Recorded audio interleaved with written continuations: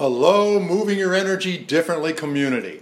Today I am so excited to be talking to Dr. Sandra Poster, who is an Emmy award-winning writer, executive coach, corporate trainer, specializing in interpersonal communication skills and presentation skills for executives. Dr. Poster, thank you so very much for allowing me to come into your home and interview you about communication.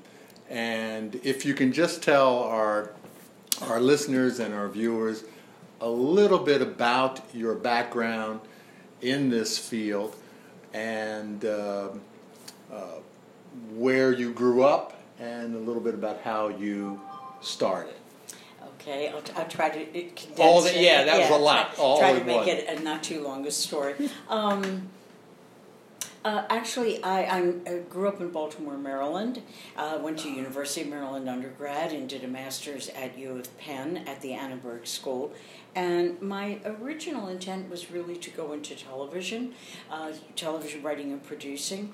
At the time that I moved to New York, which was in the mid-1960s, in the Mad Men era, women were just not being hired for anything other than secretaries. And so I was a secretary for an ad agency, which I absolutely hated. But again, if you've seen Mad Men and you know that culture, that's very much what it was like.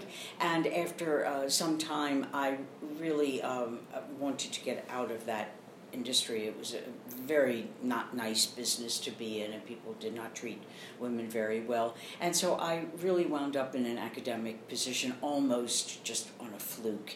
And I loved it so much that I stayed. But I kept my interest in television and in communication skills. I did decide to go back and get a PhD from NYU in communication and culture. So I did do that. And also about 30 years ago, someone recommended, and again, one of the things we'll talk about here is the importance of who you know and of networking and of contacts, because somebody comes up with an idea for you. And Sitchi, there are a lot of business executives who need presentation skills coaching, which I had been doing for quite a long time to undergraduate students, and people value that. And so I began to work in both interpersonal communication skills for executives and presentation skills for executives. And along the way, lots of other things, writing for television and producing videos, often for not-for-profit organizations, but still having to work with a budget, having to work with a writer-producer, having to serve the client, and so on. And so that's really how I got into it. And so I've always done quite a few different things, not focusing on any one thing at a time. And I think that's refreshing, and I like doing that. So, how many years have you been an executive coach? Approximately. About 30. About 30 years. Why do executives call you? It's about communication. Why you, especially now, do they say, we want Sandra Poster to come in? What's their need? What's their problem? Well, let me start with what their problem is, and then we'll talk about why me. But more important, let's start with what their problem is, because I think that's the more critical issue. A lot of people have gone into a career path, and they're very good at what they do. Often they majored in it in undergraduate school and maybe did a master's or whatever, and they're very good in their field of what they do. But what they don't know how to do is work with other people to get their objectives moving forward. And they often, either they know that or someone who supervises them knows it. And so they will call in an executive coach to work with that person on communicating their ideas and being able to foster good working relationships with other people, so that the projects and products that they're worth working on come to fruition, so that there is support around the project and that people buy in and want to work on the project or the product, and that it moves forward well. One of the things that I've often said to people is, it doesn't so much matter what you've got in your head or in your heart if you can't get it into somebody else's head and heart. Say that again. It doesn't. It doesn't matter what you've got in your head Right. or in your heart if you can't get it into somebody else's head or heart, and that's communication. So you could have the most brilliant idea in the world, but if you can't share it with somebody, if you can't tell other people about it, it's going to die on the vine. But don't most people say, I know how to talk, I know how to communicate? No, you'd be surprised at the number of people who know they're not good at this, but they don't know what to do about At getting their ideas into the hearts and minds of other people. Yes, yeah. So I'll tell you a story. You want to hear a story? Yes, very About much so. A client. Very much so. Okay. And I'll use his first name because nobody will ever know who he is. Bob, Bill. Right. His name was Mark, as a matter of fact. And Mark was brilliant. Mark had both a law degree and an accounting degree. He was a very, very, very smart guy, and he worked for a major accounting firm, one of the big four. So I would just leave it at that. Okay, all right. In New York City? In New York City. Okay. Right.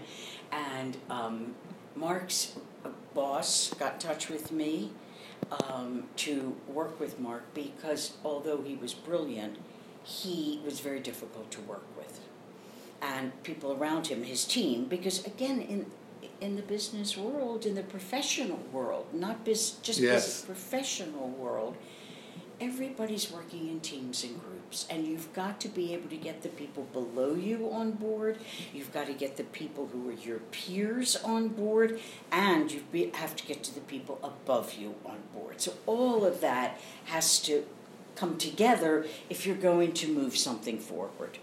And that's what brilliant people are hired for, not just carrying out the orders of other people, but coming up with their own solutions to problems, their own ideas, and then being able to move those projects into actuality. Well, wait a second. Now, when people call you, Yeah. is it the bosses that usually call you, or is it the person It's both. that says, okay, I need this skill, I need to be coached on this skill? It's often both. It's some of both, let me put it that way. In corporations, it tends to be the person above. Says, I've got this guy who works in my department or my division, he's really, really smart, he's really great, but, and then comes he doesn't listen, he can't communicate his ideas, he's dismissive of people, nobody wants to work with him, he has trouble getting people to come on board, and so on. Okay? That's usually how it goes. They say he or she is worth putting money into Absolutely. to help them get their ideas Right. into the hearts and minds of Other people. other people. Right. And those other people can be the people around them who work with them, and then moving it to a client or to somebody else so that they can get that idea implemented for the profit of the company. Yes, that they work for. the profit Right. of the company. So, bottom line. Okay. Sometimes I have gotten individuals who will get in touch with me, and that's usually because they've expressed a need to somebody else, and that person says, oh, I know somebody who can help you, and it's usually word of mouth. And they express a need. Yes. In what way? They say, I freeze up in meetings. I absolutely freeze in a meeting. I have an idea, I come in all prepared, and then when the conversation turns to, okay, who's got a suggestion for whatever it is, Yes. I freeze, I can't articulate it, and then I walk out of the meeting frustrated and angry at myself. I think I should have said whatever, and then I go back to my office and I get angry at myself, and often I get depressed. Mm-hmm. Oh, yes. And then I promise myself the next time I'm going to go into that meeting and I'm going to speak my mind, and the same thing happens again. So that's not an uncommon phenomenon. So I can think of 2 women who worked for a major investment banking firm here in New York who got in touch with me privately. They paid me privately, not through the corporation, to work with them on having more presence and being able to be more confident and to express ideas, even if it's a little bit, but not to let the moment go. And this is also a gender issue, because the men take over the meeting and the women tend to be kind of, I don't want to say anything. Still these days? You'd be amazed. You'd be amazed. And often Confidence, presence. having executive presence. What do you do with them? Because you want them to work with you for just a little while, I suppose, for just a small amount of time. And then you want them to come out with more confidence.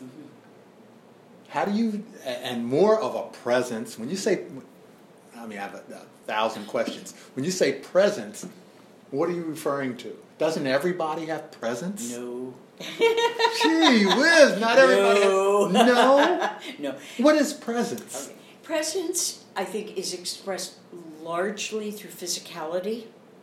The way you sit, the way you hold your head, the way your eye contact, gesturing and movement of your hands. So let me just give you a very quick example. I'm thinking of one of these women that I was working with, and I said to her, let's do a little role playing and show me, I'm going to toss a question at you. How would you typically respond if you were sitting in a small meeting? And this is not stand-up delivering a speech. This is sitting around a conference table and at your weekly staff meeting or your monthly review meetings or whatever.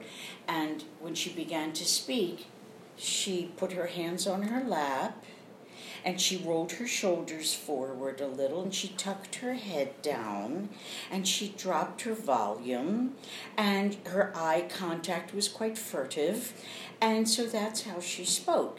So one of the things we worked on, and this is a very well-educated woman, and this is a woman with an impressive title in her company, and this is a major investment banking firm here in New York.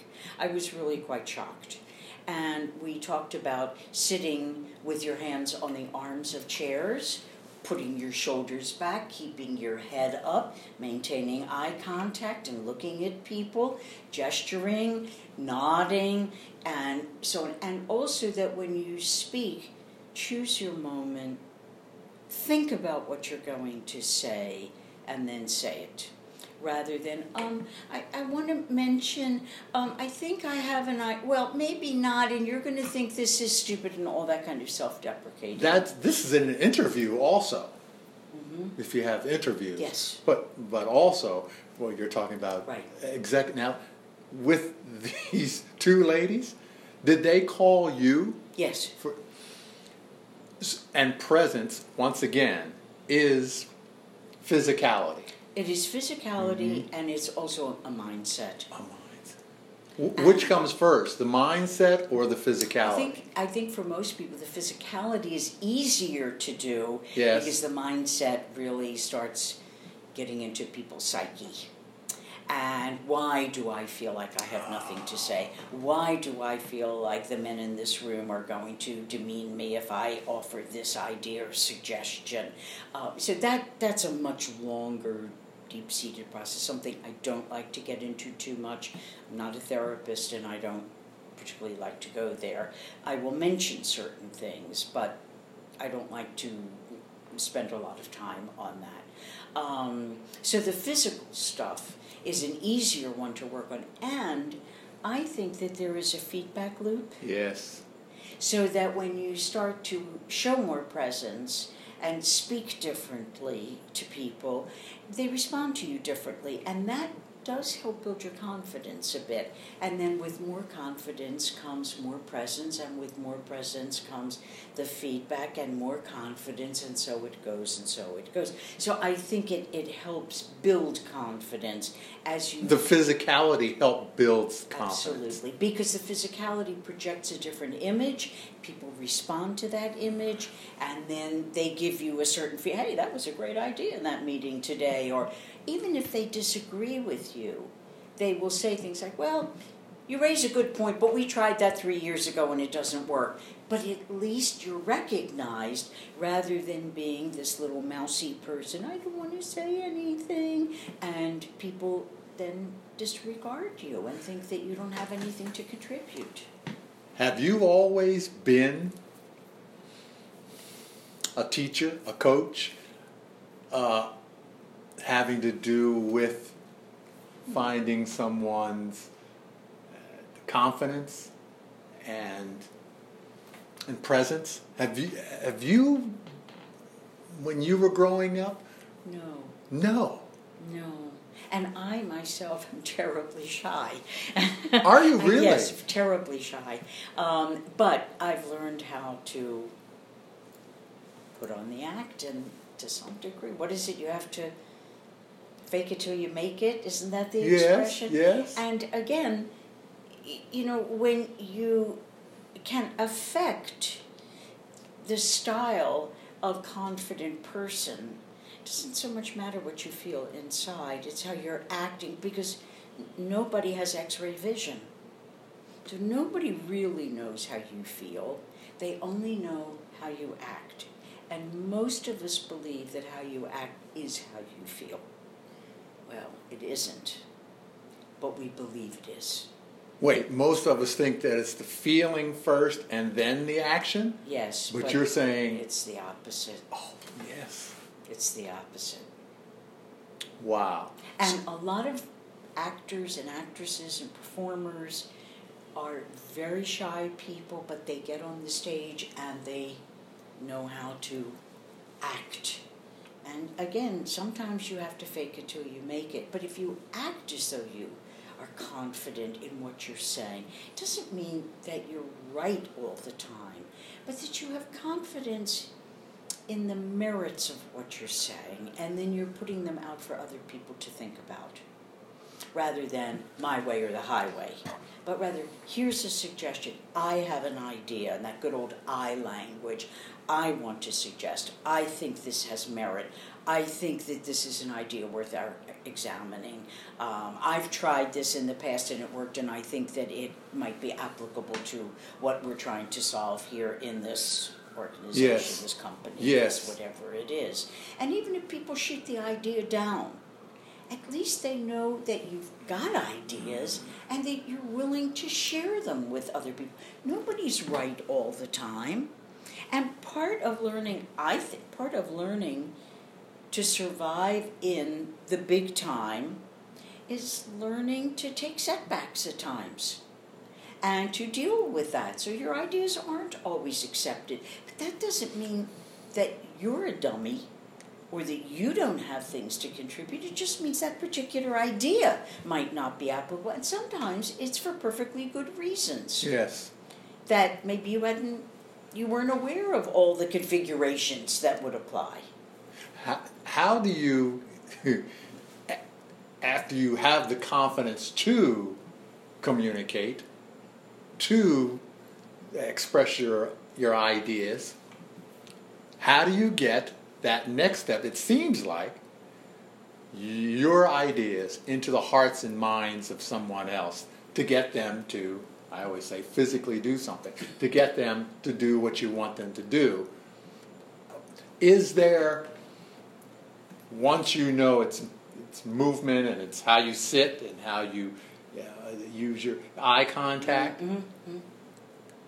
then don't you have, this is probably where your writing comes in, don't you also have to say, okay, how am I going to, this idea into the hearts of your listeners, someone else? Mm-hmm. How do you get this into their hearts? Well, I think some of that is knowing or sensing what is important to them.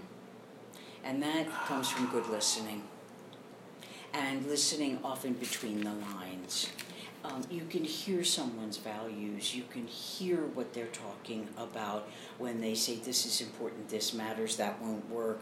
And you begin to get the sense of that person, what makes them tick, and what reward would be involved for them emotionally or psychologically to accept an idea. I think another thing that I try to remind people of, you've got to give people time to think things over.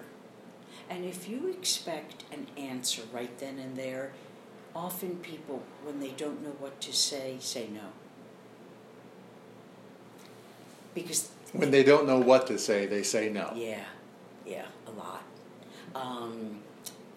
Say, what do you think about, I don't know, we all go out tonight and go for Chinese food and if the person just hasn't thought it through yet and doesn't really know what they want to do that night, they'll say, oh, well, maybe that's a good idea, but, I really can't.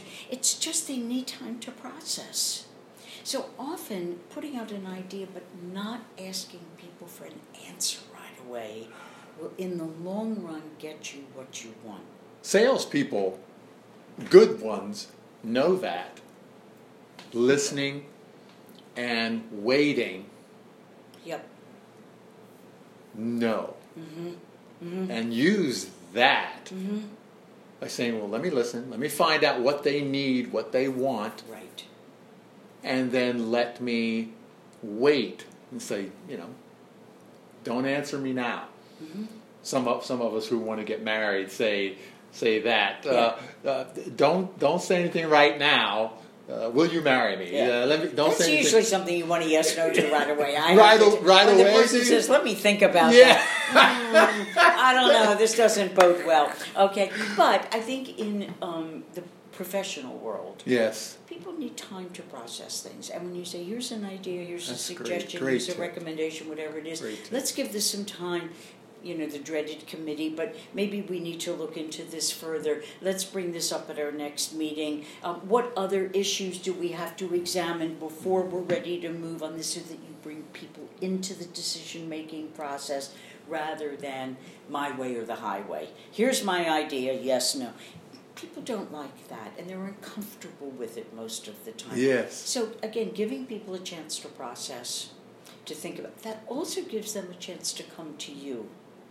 As you brought up an idea in the meeting last week. I've been thinking about it, but if we looked into, and that way they're brought in, and so at the next time the group has to decide, because most of those decisions are group decisions, where some people have to vote on something, or recommend it to the boss or the manager, and so you can say then, well, I brought up this idea last month at our meeting, and in the meantime, Kerry came to me with some really good questions that he raised, and I looked into that is also very complimentary to somebody else in the meeting, brings them on board, makes them feel a sense of ownership, so that it isn't just I, me, mine.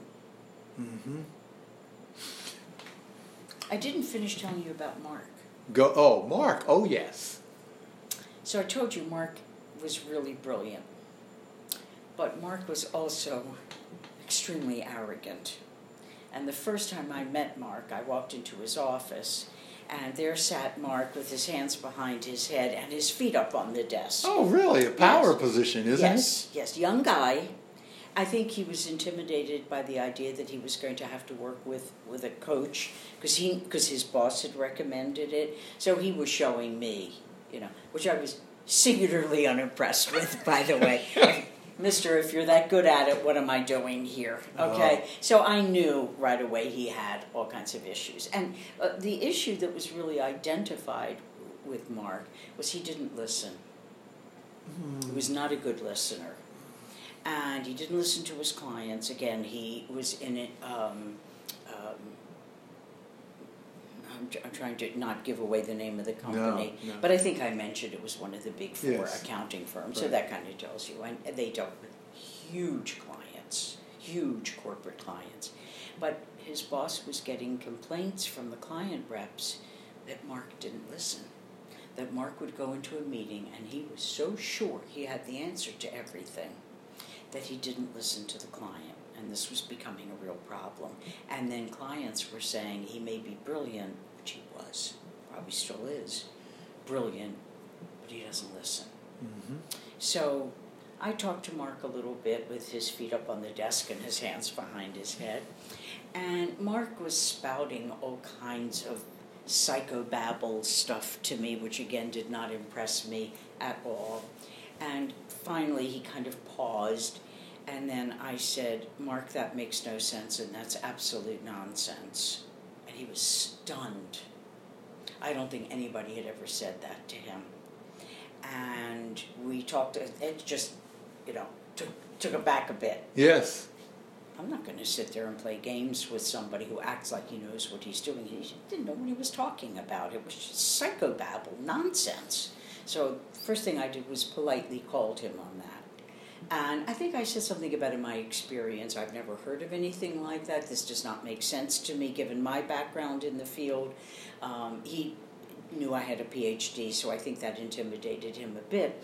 But the other thing I said to him is, what do you think is the problem here?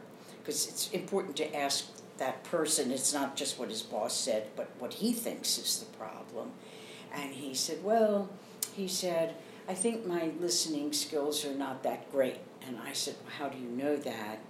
And he said, and I'll show you something. He said, when I come home at night, he said he has a 4-year-old son, and now I'm going to reach over and touch your face right now. He said he would walk in the house and his son would say to him things like, Daddy, Daddy, like that. Ooh. Well, what is this child saying?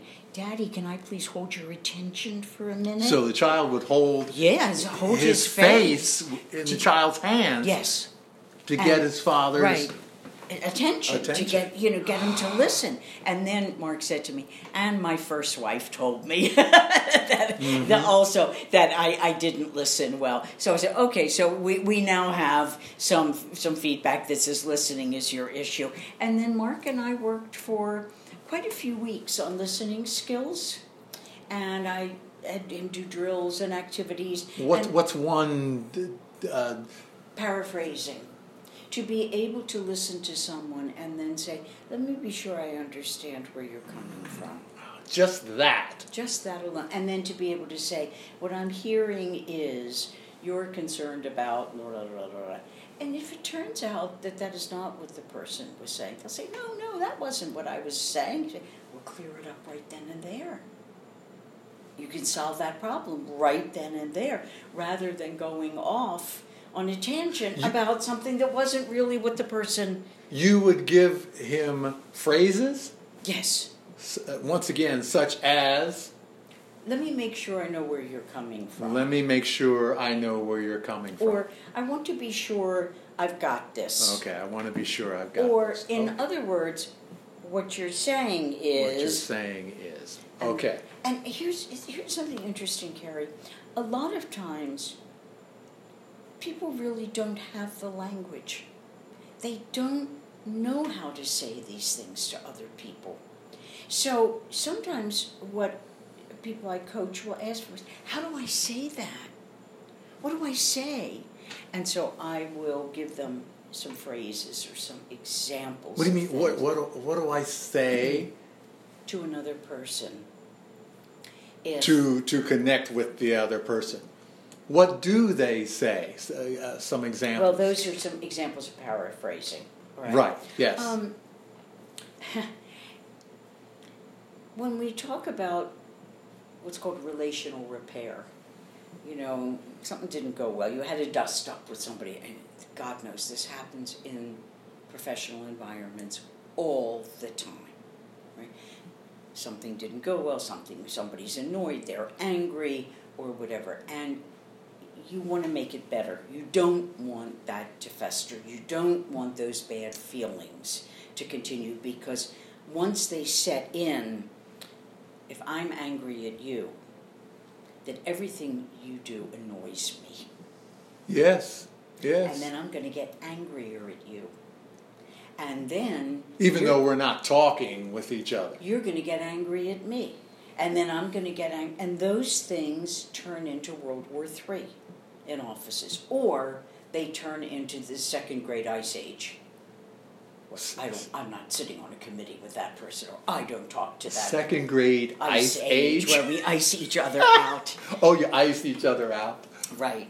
So sometimes we've got to make it better. You just got to go into that person's office, bring them a cup of coffee sometimes, and make it better. So it's called relational repair. And sometimes we have to say, I was wrong. And there's a lot of times people have trouble doing that. What comes to my mind right off, presidents or executives or lots of us can't admit I'm wrong. Mm-hmm. So is there another way to connect other and get rid of that ice age? Absolutely. Sometimes you can say, I've thought about our conversation of the other day, and I don't know about you, it's bothered me. I've been upset, and I was out of line. That's I like better than I was wrong. Wrong is so hard, you know. I was out of line, or I don't think I handled that well, or I was not at my best when we were talking the other day. Notice you're putting it all on yourself without doing I'm sorry, I'm so sorry. Because then the other person winds up having to console you. Yes. And sometimes that's not their job. And besides, if you're trying to make things better, don't lay it on them. So I was out of line. I don't think I was at my best the other day. I didn't express myself well. This sounds like a relationship. Isn't that what we're talking about? It sounds like a relation with other people, but it sounds like a really close relationship where you say, I wasn't myself that I was thinking about. Or this I was very situation. frustrated, and I think I let my frustration take over. And I should have calmed down. I really misspoke myself badly. I mean, you're acknowledging it without saying I'm an idiot or I'm stupid. That stuff is just silly talk to me. Because then the other, no, you're not. Yes, I am. You know, that's silly talk. Yes. But if you can say, I didn't handle myself well, or I don't think I was at my best in our meeting the other day, or I wasn't feeling well and I let that get in the way.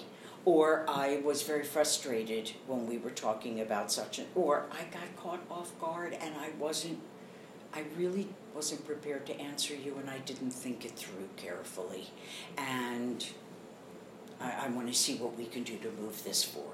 This has to do with connecting in someone's heart and mind your ideas. To get past that, because this is an anger thing or whatever, a debate or that, but an anger and then getting past that with someone else. Right. Those are clues, tips. Yeah, because our professional relationships are still relationships. And if you can't work well with people, not a whole lot of good stuff is going to happen. Because then, he's not telling me what to do, and I'll be damned if I... And you go into a meeting, she's there? Well, guess what? Anything she brings up, I'm going to put the kibosh on, etc., etc. So if you can resolve those things before they get carried away. And also, I think another thing, people, when they're upset, talk to other people because they look for sympathy. Yes.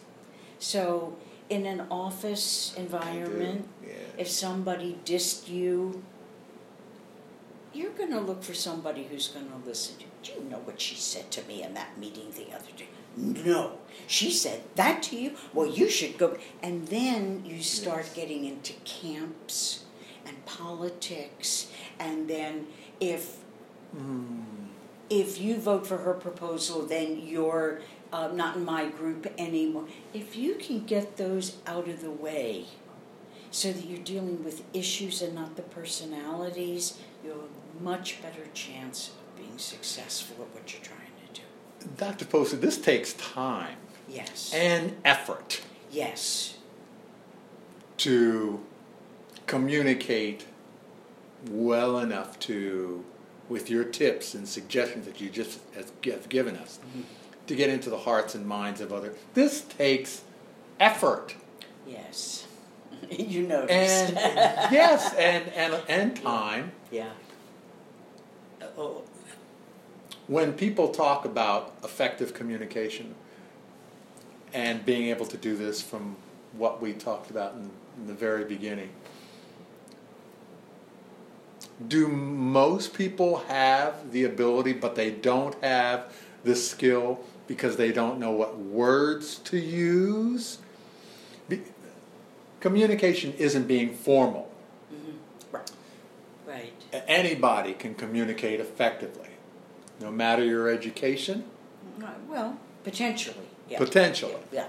If they know what words to use, what words not to use, physicality of it. Because I don't care for when people say, well, I don't know how to communicate effectively. And they're thinking to give a presentation, to communicate in a relationship. They just haven't been coached on the use of words and meanings of the words, rather than cursing an awful lot, which is sometimes a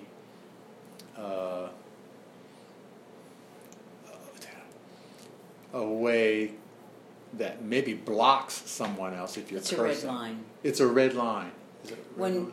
in professional settings, when people in anger curse at each other. Now, let me back up for a moment. Sometimes, Yeah, we are talking about professional settings. right. Sometimes, actually, cursing is a way of showing we're buddies. Mm-hmm. So, if I say something like, "You old son of a bitch, how the hell are you doing?" That's a friendly thing, and you wouldn't be upset out. Yes. But when we're angry at one another and we start cursing, boy, that to me, for a lot of people, and not just me, is a red line. And so cursed at me, and so they've somehow overstepped a line, and now we're into World War III. If I communicate, because I like Gary Vaynerchuk, he's a speaker out there now. He curses all the time. He's from New Jersey, and he curses all the time, but he's an entrepreneur and doing quite well. But if you're cursing or you're name calling can you do it from love? Yeah. From a connection? Absolutely. Hey, what you just did. Right, absolutely. So it's not necessarily the words, but it's behind the word. It's the tone, it's the perceived intent. Tone and perceived intent. You know, that when I just punched you on the arms Yes. and so forth, you knew I wasn't being aggressive towards Yes. you and I wasn't insulting you. In fact, I was being affectionate. Yes. And so on. So, but if the person is cursing at you in anger or in Yes. frustration, then we take it personally. And for many of us, that's a line that somebody oversteps, and we want to then hit back at them. Mm-hmm. You can't say that to me. You call me that, I'm going to call you that. Yes. And then it escalates rapidly. It's not hate speech, but it's really close. I don't know. Maybe it is hate speech. Cursing is hate speech. What about if I didn't know whether I was going to bring this up or whatever, but now that it's here, what about if your boss is a person who likes to say things like, well, you need to be locked up, or let's not really listen to you that much. Little phrases that might not make the person or other people feel good, but use it to get attention. Effective communicate, or you haven't done your job. Mm-hmm. You're doing this and you're not doing it correctly. Mm-hmm.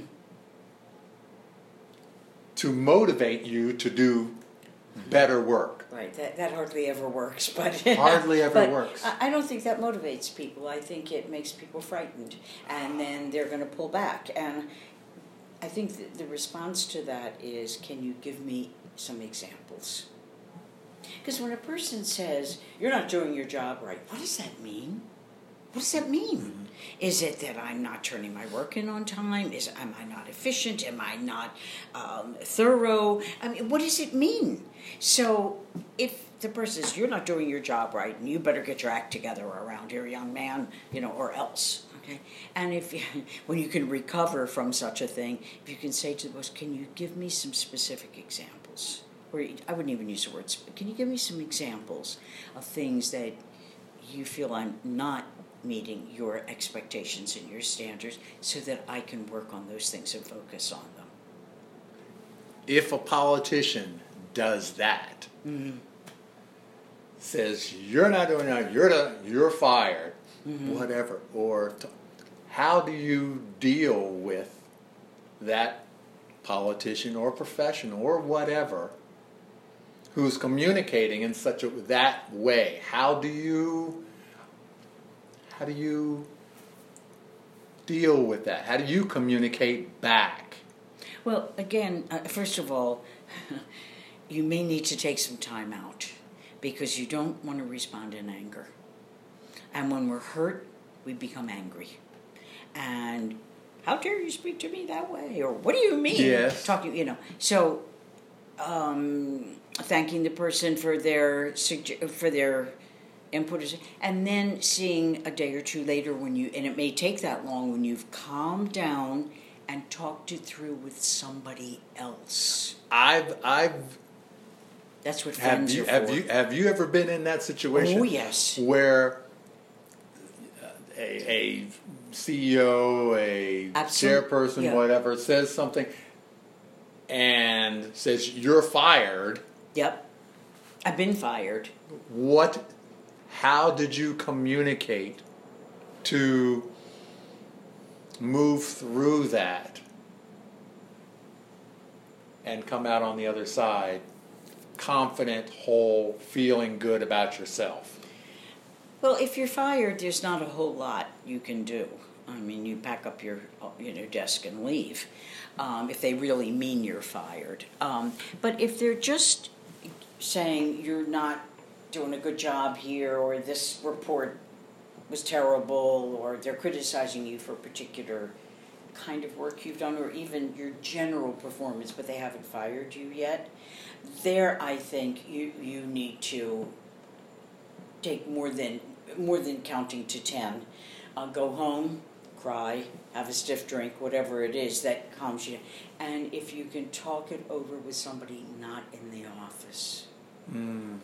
And that's where good friends, siblings, a spouse, a former coworker can really come in and just vent and say, do you know what that person said to me?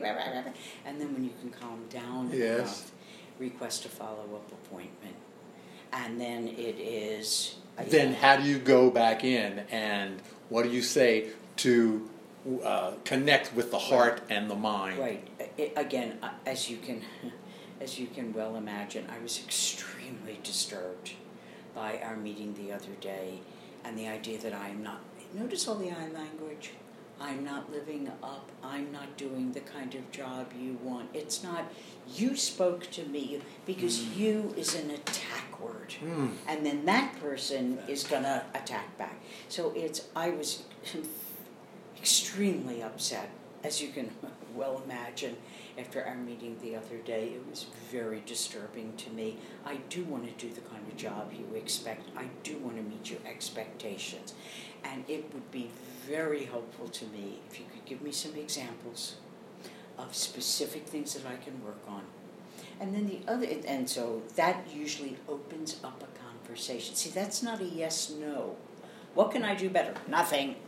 But rather, can you give me some examples of things where you felt that I was not meeting the standards that you have. It's kind of almost like giving them the power again, giving them the power, and then maybe they'll open up and tell you what they're feeling, and then you can balance out. Right. Not everybody is going to be a wonderful person. Yes. And some people may simply say, I don't have time for this. If you don't know what's wrong, well, then go and dust off your resume and start looking around, because that's probably never going to work out. Yes. There are terrible bosses in this world. There are managers who don't have a clue about how to handle people or give them feedback. Yes. And that's another thing, by the way, that I do coaching on, is how to provide feedback to people so that that person can hear you and not just get defensive.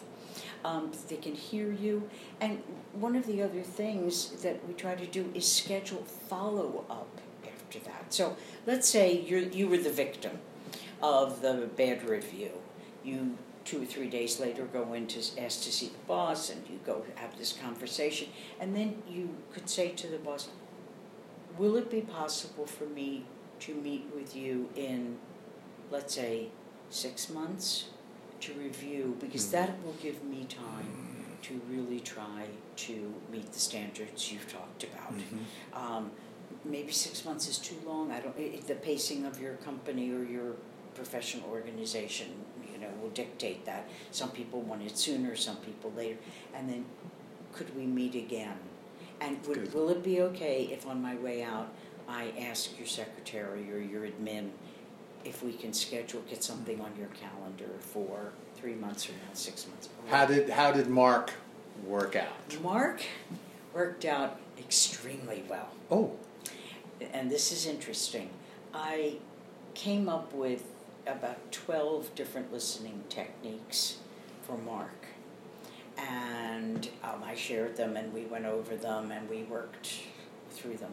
And Mark was so enamored with these techniques that he had them printed up on a laminated card that he put next to his telephone on his desk, so that when the phone rang and he was going to talk to a client, those ideas were right there. And he liked them so much, he had them printed up for everybody on his staff. And actually called me to come in and do a little more training with his staff.